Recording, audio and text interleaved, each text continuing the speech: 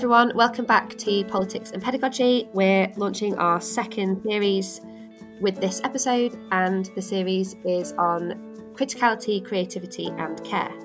This episode came out of us reading Alex and Ida, who we talked to today, their article in the European Journal of International Relations, which is named Abstractions in International Relations on Mystification of Trans, Queer and Subaltern Life in Critical Knowledge Production.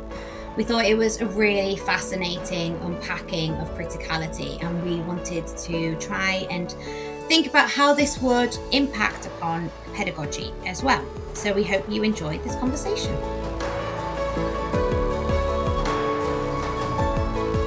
Today we welcome to the podcast Ida and Alexander. Ida Rowland-Birkvat is a fellow in political theory in the Department of International Relations at London School of Economics and Political Science. Her research engages with questions related to international political theory, non-Western agency in international relations, and histories of imperialism. She has published in the European Journal of International Relations and Millennium Journal of International Studies. And we're also with Alexander Shuffle, who's a lecturer in international politics at Queen Mary University of London. He's previously been a fellow in qualitative methodology at the London School of Economics, and Alex's research takes up critical questions regarding the intersections of sexuality, race, and desire within capitalist expansion.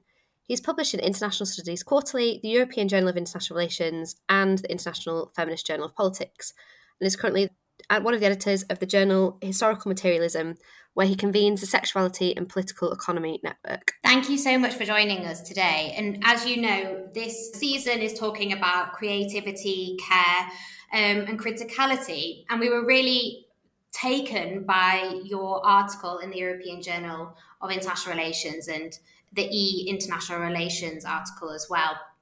And what we were taken by really was, how did you come to this kind of subject area and work together as well? It'd be great to hear about the history of where your pathway to this has come from and reflecting that, I guess, within the article as well.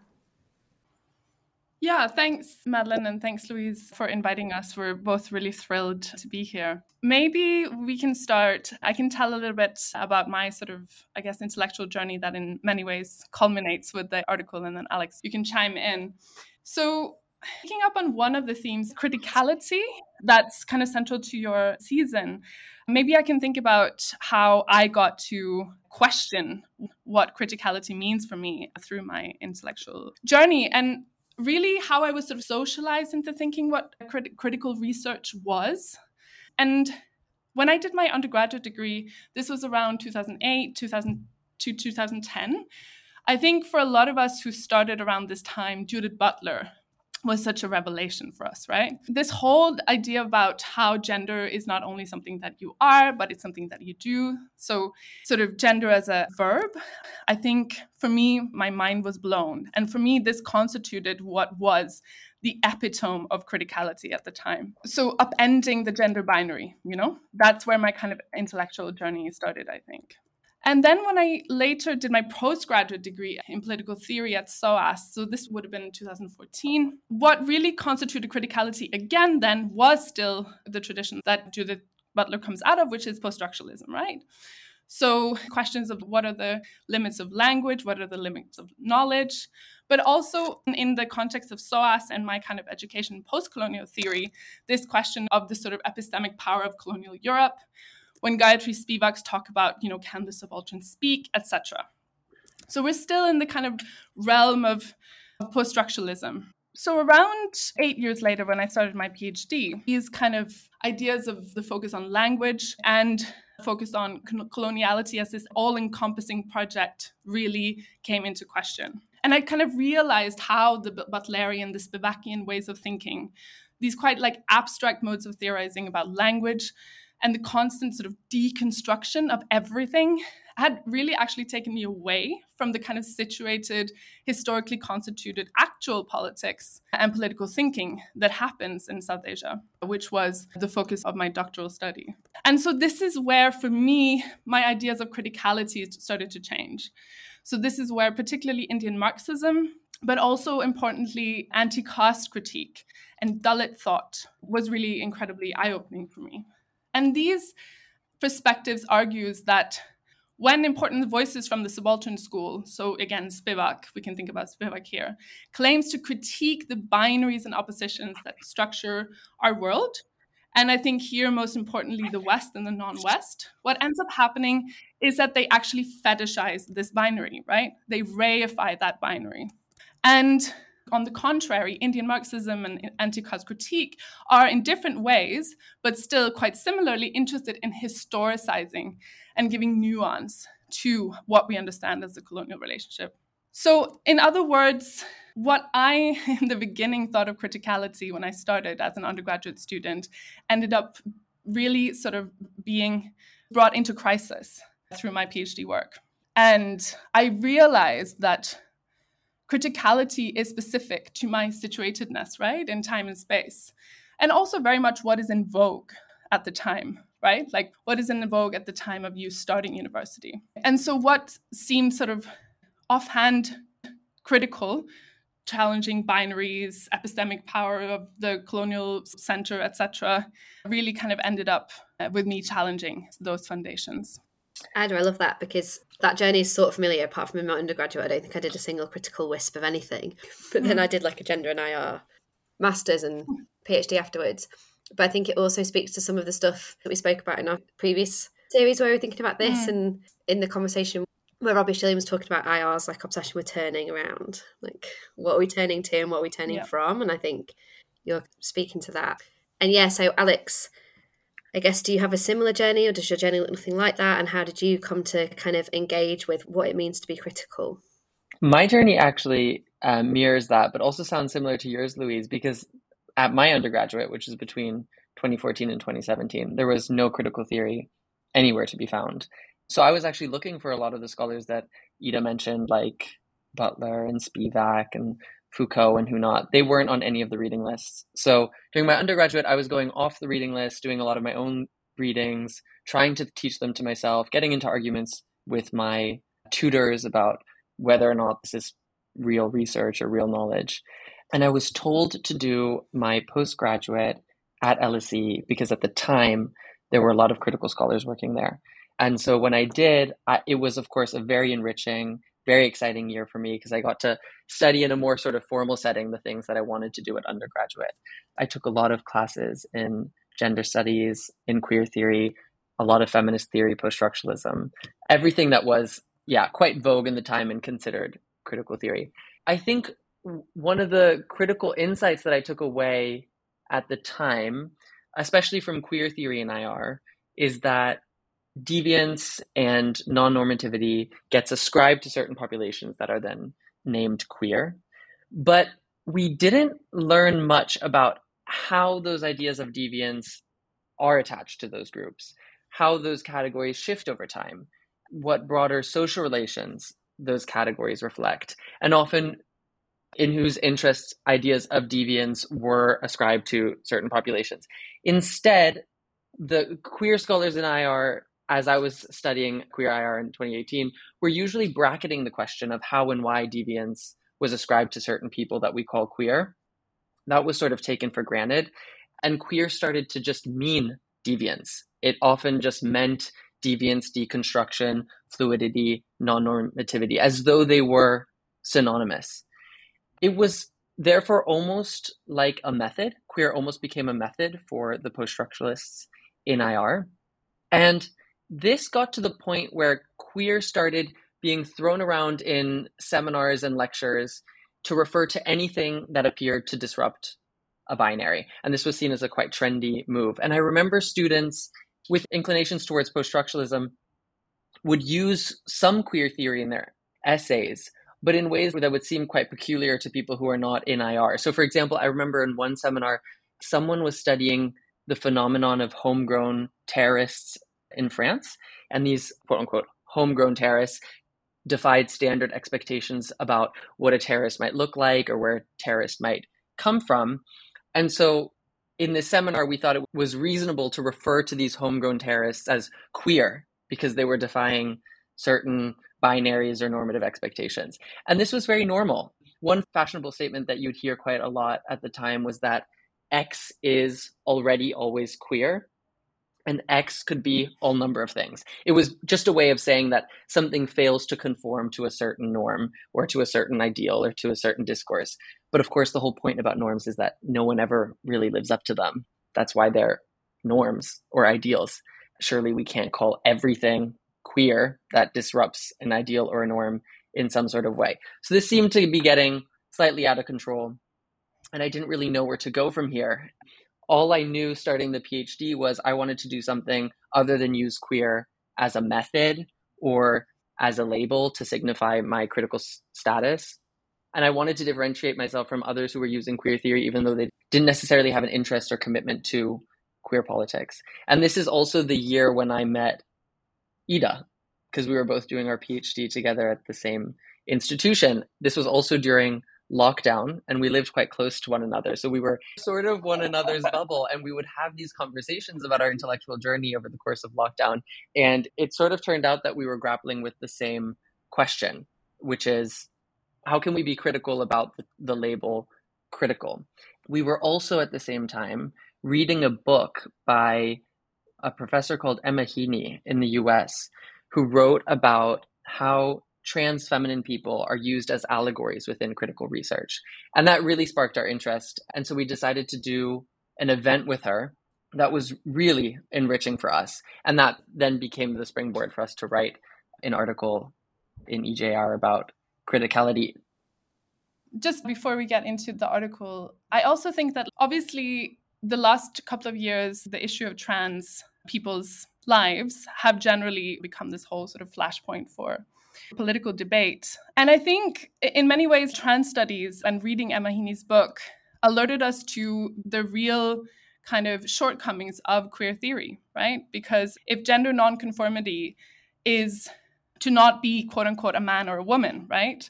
Then how can we understand trans life? How can we understand people who grow up and think of themselves as a gender, right? Who insists on understanding themselves as a man or a woman. Queer theory then insists on that being some sort of false consciousness or just normative, right? It's not a critical act to be trans somehow, right? And so I think these kinds of flashpoints were really something that made us delve into trans theory in the first place, and then start to think about the article that we then ended up writing, which sort of came out of these discussions. And maybe I can just quickly outline the argument of the article. So moving from kind of the bigger questions of queer theory and trans politics at this particular historical moment of lockdown, we were also thinking then more concertedly about the discipline, right? The discipline of IR. And in IR, and particularly critical IR, there's this tendency to use positions of marginality to analyze phenomena in international politics that really have very little to do with these subject positions, right? So it's kind of what Alex just said. And so here we can think about scholars who are interested in using queerness or queer identity to like queer the border, or use trans people as an analytic, right? Trans people as an analytic to talk about transnationalism, process of belonging, unbelonging, or also even just thinking about states as subaltern states in the kind of international state system. So basically this idea of subordinated groups becoming metaphors or rhetorical figures for academic theorizing that have very little to do with these people. So this was the kind of puzzle that we then started out with in lockdown. And in the article, it's kind of like a review of the literature, right? Of the whole of so-called critical IR. And we look at, like I just alluded to, we look at the categories of queer, trans, and subaltern subject positions. And we argued that these have become mystified through processes of abstraction and fetishization in the current literature. And so in the second part of the article, we outline what is then to be done instead, which is basically a kind of strategy of demystification and concretization. So where scholarship, instead of mystifying, is attentive to how queer, trans, and subaltern are not these sort of monolithic trans-historical categories, but, that they're actually situated, that they're historical, that they're socially determined. And then, even if we do sort of hang a few scholars out to dry a little bit in the article, and we take quite a critical stand to a lot of the literature in our discipline, we also didn't only want to dump on our colleagues. and just sort of like tell them what they're doing wrong. But we also wanted to showcase all the wonderful work that is being done in the discipline that does this work of demystification and concretization. So that's the crux of the argument. And then maybe there are some key terms in the article, right? So we have abstraction, we have mystification, we have concretization. And maybe it would be helpful for the rest of the conversation to just kind of lay out a little bit what those mean. I want to do that, but I was wondering at first, you asked these questions which push us as academics to think about how we understand IR and criticality in IR, right? And that's really important because, you know, we're the ones that are at the forefront of doing research and the conversation in a way. I wondered, as people who have gone through higher education and who are teaching within a higher education institution or have had the practice of doing so, how you see that translating in a classroom. Like, how do you see us pushing beyond just sitting and having these conversations, which are so important, and your article is so important? How are you offering that to be translated into our teaching? I think what's interesting is that I don't think IR can be taught in quite the same way anymore today as it was in 2018. So it was really, as we were writing this article, turfism was really taking off in the UK and a lot of transphobia in the tabloids. And you could look at the tabloids and one day you'd see something that would say, trans people are taking us back to the gender norms of the 1960s. The next day it would say, trans people want to undo traditional gender. Then, you know, you'd hear things like trans people are a symptom of postmodernity. Trans people were being all sorts of things, contradictory. And it's then weird to go into the classroom and read articles where critical scholars are essentially making the same moves. It doesn't quite work in the same way. So I think we were writing this article coming out of our own masters. But then younger scholars who we've spoken to, our articles resonated with them in ways that we perhaps didn't quite expect. We perhaps expected a little bit more pushback. But a lot of the scholars who we also write critically about in the piece have come to us and said, yeah, we've heard similar things from our students as well. They're also uncomfortable with these moves. I think there's something about the social conditions in which we're teaching now that don't allow for the same sorts of theoretical and analytical moves anymore. So then the question becomes, how do we elaborate a critical theory that's adequate to the current political moment? And that's where Ira and I have found it really useful to move more towards what we're calling the concrete. So trying to meet students where they're at to address problems as they arrive within a particular context, to keep things grounded and to keep things historicized, right? To think historically about how certain categories come about and what they reflect, rather than trying to turn them into some sort of metaphor or into a rhetorical trick. And I think that's something that students respond to. Most definitely. And this speaks so much to a conversation with Olivia and Robbie in the last series about how do we meet our students where they are. And they did that in such a fun, beautiful way, right? Talk about K-pop and talk about Beyonce, etc. Your article does that through these three key terminologies that you offer. I wonder, can you talk us through them a little bit more? Yeah, I hope listeners forgive me if this is a bit of a boring explanation, but I think that the terms are quite key and will help us in the conversation to follow. So one category is this idea of an abstraction. So what's an abstraction? We tend to call things abstractions when they present themselves to us as though they were eternal and universal. So we say that categories appear universal because they're abstracted from their particular context or from concrete social relations. And race is a really good example of an abstraction, because in the world that we currently live in, it appears as though people were differentiated into races. Now, of course, we know that there is only one human race, but race still presents itself to us as if it were a transhistorical empirical truth. This is why in the media you can get conversations about, for example, whether or not Jesus was white, even though Jesus lived long before the category of whiteness even existed.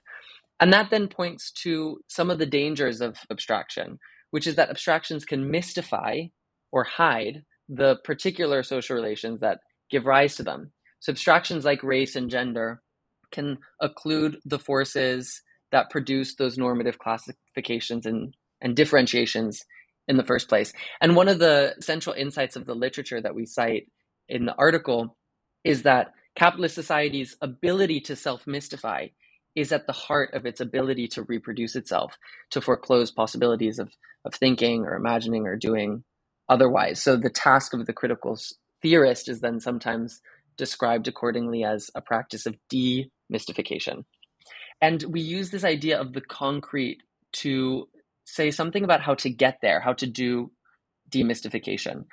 Because thinking about abstractions in their concreteness really means asking what the historical and social relations are that produce them. So, for example, to concretize an abstraction like race is to ask, as many have done, how is race produced and reproduced over time and in different contexts? And that can be done at different levels. We might ask, how does colonialism produce race? Or we might ask, how does the post-80s prison industrial complex in the United States produce race? You can do this at different levels of concreteness, but our task should be to concretize abstractions. Otherwise, we risk reproducing their mystifications. So that's what we try to do in relation to categories like queer, trans, and subaltern, but can be done with all sorts of categories, and is something that we try to do in our teaching as well. Something that, Robbie and Olivia do touch on when they talk about using pop culture in their lessons. That's a great way of getting this theories to come to the ground. I think what's quite important is for critical scholars to reflect on is that the reason why students respond to critical theory so well is because critical theories sort of promise to make themselves concrete. I know from teaching international relations theory, and I'm sure you all have the same experience, you go through realism and neoliberal institutionalism and the English school, and students tend to ask, why does this matter? Why should I care about these theories? What does this have to do with anything? And then when you get to the weeks on feminism and post-colonialism, all of a sudden those questions disappear. Students are no longer asking, what does this have to do with me? Why are theories relevant to everyday life and to the real world? And that is sort of the promise of concretization, that it becomes real. And that's sort of our job, I think, too, in pedagogy as critical scholars. But I think it's important to say that concretization is not kind of like brute empiricism either, right? So we're not saying that one should not abstract, right? That's an important point here. Abstractions are not bad. In fact, abstractions are really helpful for us to understand our world and our place in it. So concretization is not kind of breaking everything into empirics, but it is a way of getting at demystification of abstraction, is a way to get at the kind of composite parts of that abstraction and where that comes from and who benefits from a particular type of abstraction, etc., right? So it's important to remember that abstractions are really an integral part of theorizing, and theorization is good, right? And we want to theorize, but we want to be careful and nuanced when we do that theorization. Yeah, Madeline and I have both taught on IR theory. I continue to teach on it. But I wonder as well, this has come up in conversations with other people when talking about feminism. What's also difficult in the like week by week structure is that theory is always presented as building on the theory before, and then you reach like these critical theories as feminist theory or post-colonial theory. That's always the last theory, right, that you do. So it's the week 8, week 10, week 12 theory as being like, we made it to the pinnacle and we've arrived. And I guess as well, some of it is about saying, like, yeah, it's a nice place to be, but actually we're not comfortable with this linear build to the point where we're all thinking about this. And really what you want to do is invert that, right? Because if you think about the method of concretization that we're talking about, really what is at the base of all of these kind of theories, like realism that comes to us as a sort of set theory that we can just employ to understand the world, if you deconstruct it, right, or demystify it, concretize it, what is at the base of that is what feminism teaches us, what postcolonialism teaches us, what critical race theory teaches us, right? So the inversion is really important here, I think, for understanding. And historicization as well. The irony about that linear story is it presents feminism and postcolonialism and so on as a response to realism, when in fact, realism is a response to a lot of the radical movements of the mid-century, like decolonization. Realism kind of emerges as a counter-revolution to sort of the era of anti-colonialism. Feminist theory has a much longer history than realism, but it sort of is a way of provincializing those critical theories when they're presented as a simple response to realism. And then it's also hard to get at their internal diversity as well. I mean, there are all sorts of feminisms, and there are a lot of bad feminisms, and there are colonial feminisms and trans-exclusionary feminisms, and then there are progressive feminisms and liberal feminisms and post-structuralist feminisms and Marxist feminisms.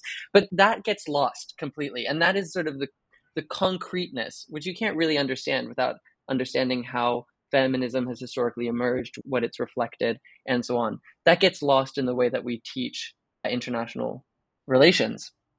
And I think if we teach them in a way that is more historically situated and is more grounded, I think that story is much more intuitive to students, and they stop asking, why are we just learning these abstract theories one after another? I don't understand what this has to do with anything. But I think also, just coming back to Madeline, you were talking about something that Robbie had said in the previous season, which is about meeting students where they are.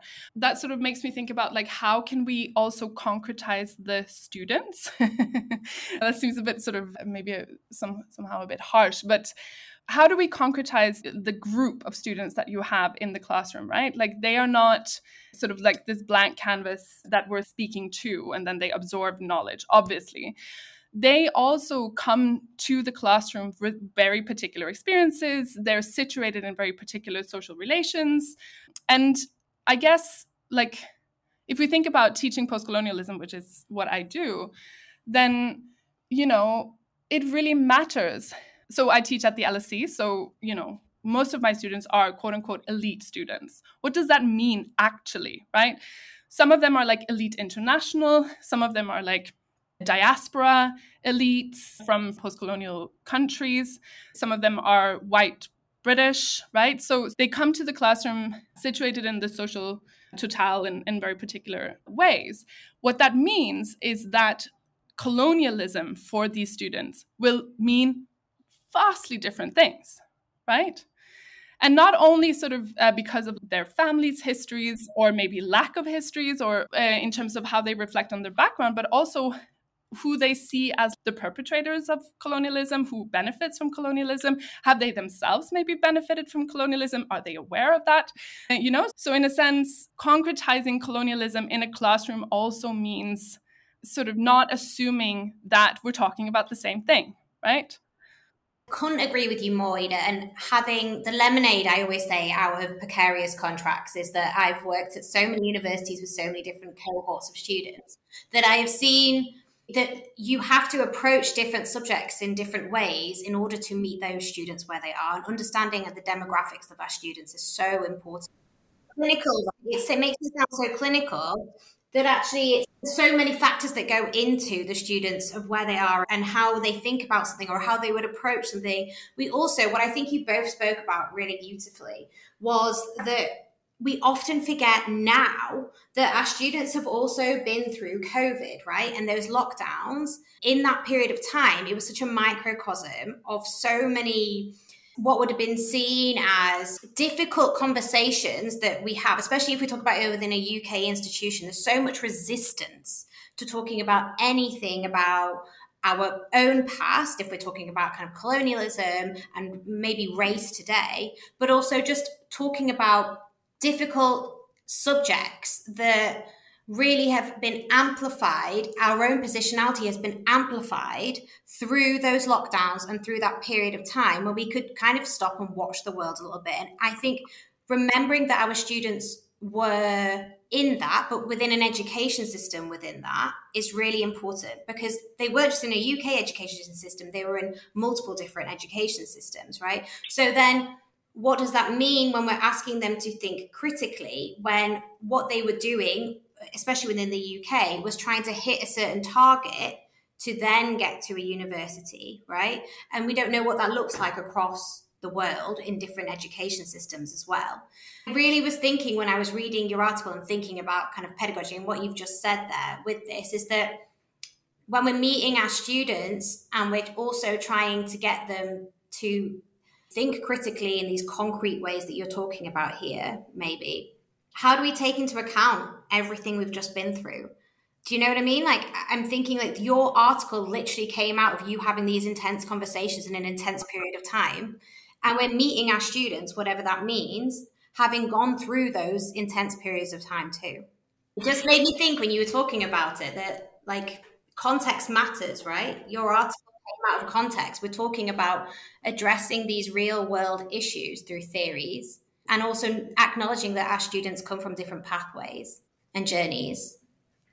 Yeah, and also that their COVID experience was so different, right? Again, like not assuming that all of them, had the same type of lockdown experience. I remember one of my colleagues here at LSE was telling me about how when he was having like chats with students over Zoom during the lockdowns, they were like in Dubai by the pool, right? And sort of like having time out from everything. Yeah, I mean, last year I was at LSE and I was teaching methodology modules that anyone from across the university can enroll in. So that meant that I was teaching sociologist and gender students and social policy students and IR students and international development students all in the same classroom, which makes this particularly difficult because you have students with all sorts of backgrounds, all sorts of dispositions, all sorts of orientations towards critical theory. You put them all together, that can make it tough for a teacher. But I think the example that you just gave is really good because it alerts us at least to the constraints under which we are also teaching. There are institutional constraints to what we can do. What struck me is that in the last episode with Robbie and Olivia, I think it was Robbie who, in response to one of your questions, said that decolonial and feminist epistemologies are sometimes treated as magic.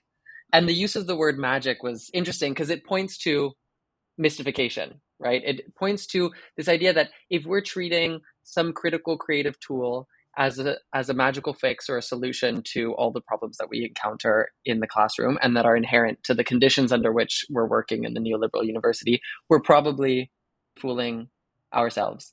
So sometimes it is about thinking with students as well about what are the conditions under which we're learning, what can we achieve together. And sometimes you end up, I think, surprising them. A lot of the critical students arrive in seminars thinking that because they're critical, they will be more reflexive, they are more open to creative practices. But then it turns out that those creative critical practices are not so creative or critical. I think reflexivity is a really good example. When you're teaching methodology, students who are more critically inclined will often include positionality statements in their essays, but those are often done in a quite uncritical manner. And you notice as a teacher quite quickly that simply stating your identities in an essay doesn't mean that you're being reflexive about those identities. Doesn't mean that you're thinking about how they influence how you go about conducting research and how you analyze material and how you treat your research subjects and what conclusions you arrive at, what the political implications are of your work, and so on. And it can be useful to talk to the critical students about what they think about the so-called traditional methods and whether those can also be used in creative enabling ways and vice versa. So it can be good to have different students together with different dispositions because it can help them apply criticality to their own critical identity in a way, if you're able to. But again, there are constraints. I think we place quite a lot of responsibility on teachers to be able to overcome a lot of the restrictions that are placed on us by virtue of the conditions under which we teach, and that there is no magic in the classroom. So the other thing that made me think about this was that I was working at a university during lockdown, and I was trying to talk to them about critical theory, right? I was teaching them IR theory, there was critical theory, and the cohort of students that I was teaching was mostly very affluent, white and male, and I was met with a lot of resistance towards that. Now, having worked during lockdown at a different university with a different cohort of students who were experiencing lockdown in a very intense way because of the place they were in London, when I was talking about critical theory, there was much more of an engagement with it. Like you said, they could see themselves in it in that sense as well. But that was still during that period of time. And I just think that lockdown was like kind of a microcosm for understanding that a little bit more. And I wondered, have you experienced that? Have you experienced different engagements with criticality? And do you feel that, the paradigm that you offer here, how would that fit within that? Back, and I think into the pleasingly moved into the territory of thinking about care as well. So that's, back into our themes, but how can you do this with care, right? Or an awareness of the students that you're in the room with? In the way that we've spoken about other categories before, I think that care in a similar way, the concept of care is an abstraction that needs to be demystified, right? I mean, I think that if we have a conversation about quote unquote care that isn't attentive to like its underlying presuppositions and power dynamics, then we're reproducing that kind of method of fetishization that we're critical of in the piece, right? And I think care is really, again, if we want to think concretely about this, I think in this particular historical moment in UK higher education, care is really interesting and quite critical. And so I've noticed this, especially through my PhD research teaching, but also in union spaces and strike spaces.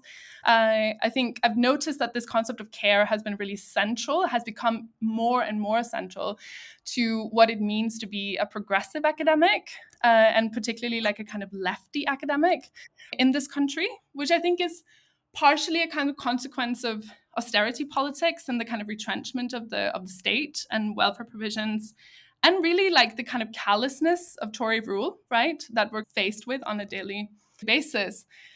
And I think that that means that care has like come into our lives in this way that like allows us to position ourselves as the opposite of everything that we're sort of against, right? So again, the callousness of Tory austerity, we then have to kind of like become the people who care, right? And what that looks like, I think, for example, the context of the strikes, I don't know if you've noticed how a lot of the kind of discourse around the strikes is about how we as teachers, we as lecturers, we are the ones who care about the students, but the university management doesn't, right? And I'm quite skeptical of that language because on a kind of personal level, I'm sort of like, I'm not sure how much I want to care about the students. What I mean by that is I think this is a kind of mission creep where the neoliberalization of the university puts more and more caring responsibilities onto us, both because public services are being cut, but also because management doesn't want to deal with the students, right?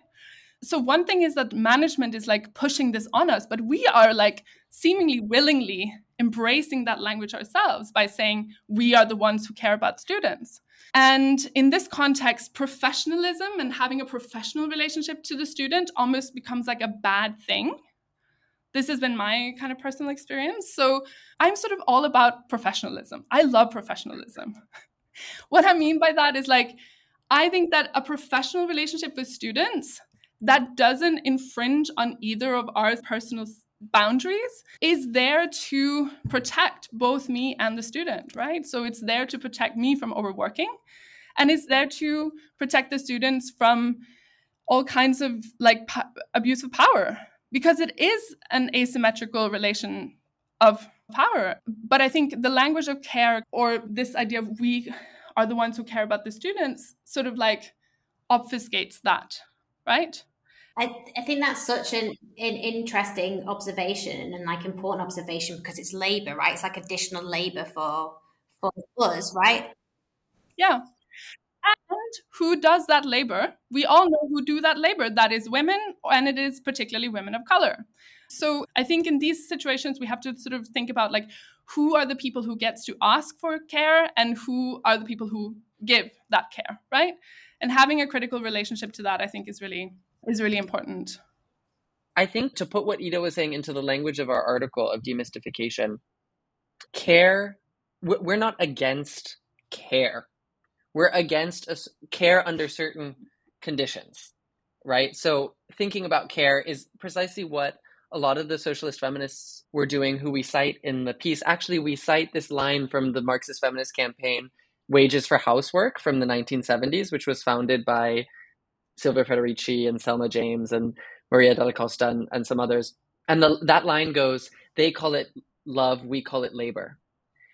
And it's a great example of demystification because it points out how abstractions like care or like love can often hide or mystify quite extractive or exploitative social practices. So in this case, they're referring to how the unpaid reproductive labor of housewives in the home is naturalized or mystified as somehow an expression of women's natural proclivities for care and for nurturing and motherhood and whatnot. So we include this line because it's a way of showing that if we treat certain abstractions like care as unalloyed goods, as inherently good, regardless of their context, then we lose sight of who is performing that care, for whom, in whose interests, in what conditions, and so on. And if we think concretely about care, it turns out that care can be quite intimately entangled with forms of exploitation and sometimes even violence. What does that mean for us as teachers? It means that sometimes it can be imperative to withdraw care, and we can think of strikes as a way of withdrawing certain types of care under certain conditions. Or we can think of strikes as a tool of demystification, right? As a tool to make visible the conditions under which care is performed, what system it reproduces, and to make us think about what other models of care would look like, what a caring university would look like under different conditions.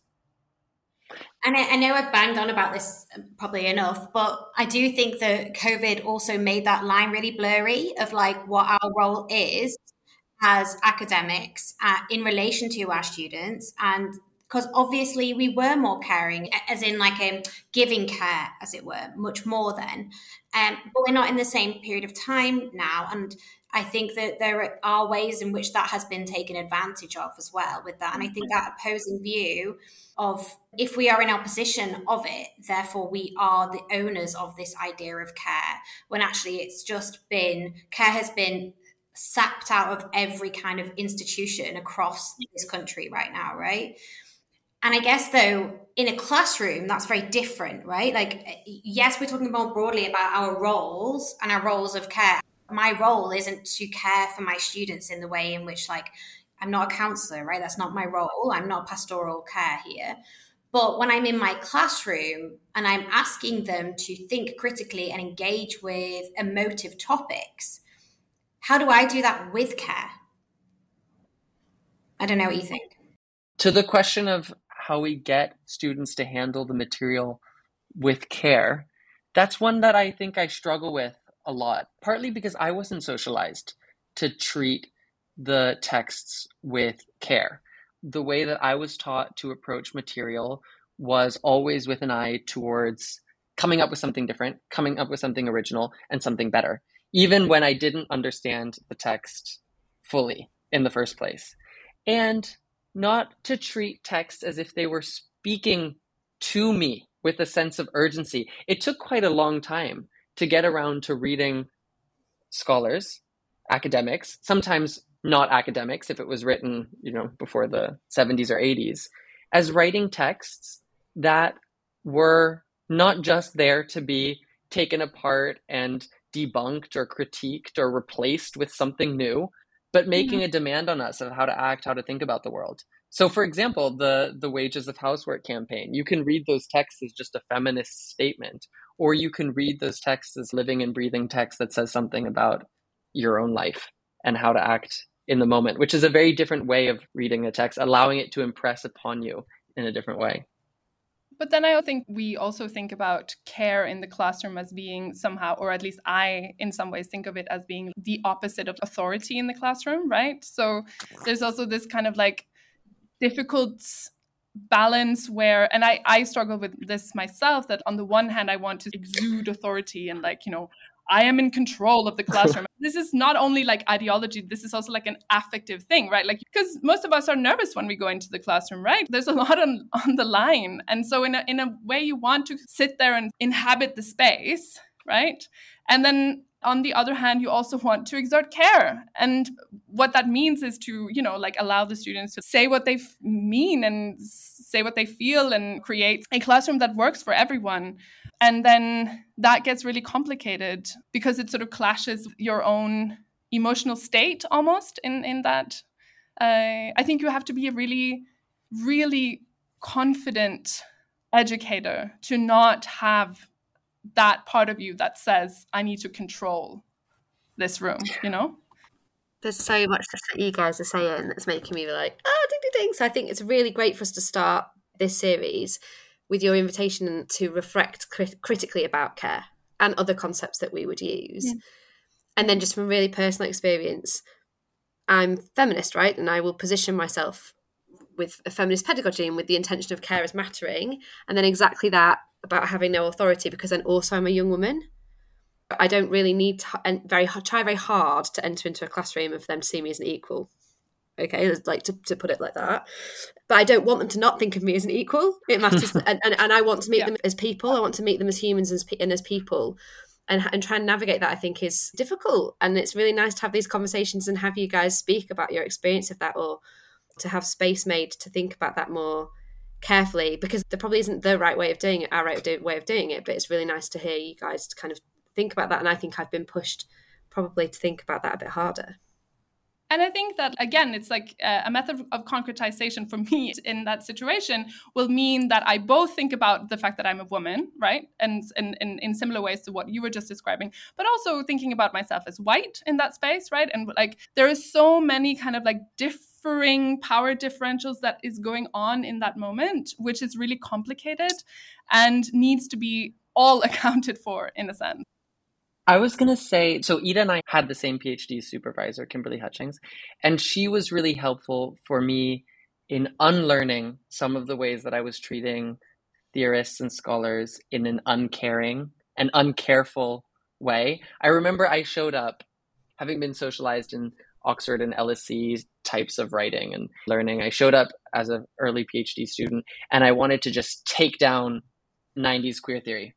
I didn't like any of it. I thought it was naive. And, I had all these ideas of what was wrong with it. And Kim stopped me and told me to ask first, well, what were these people responding to? What were the questions that they were grappling with? Why were these theories important to them at the time? Try to get a sense of where they were, why they were writing, and what they were getting at.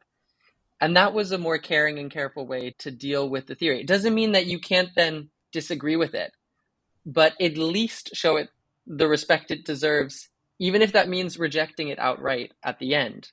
And that was something that I learned over the course of the PhD, and I try to instill in students as well. And that is something you could describe as treating theories concretely within their historical context in a grounded way.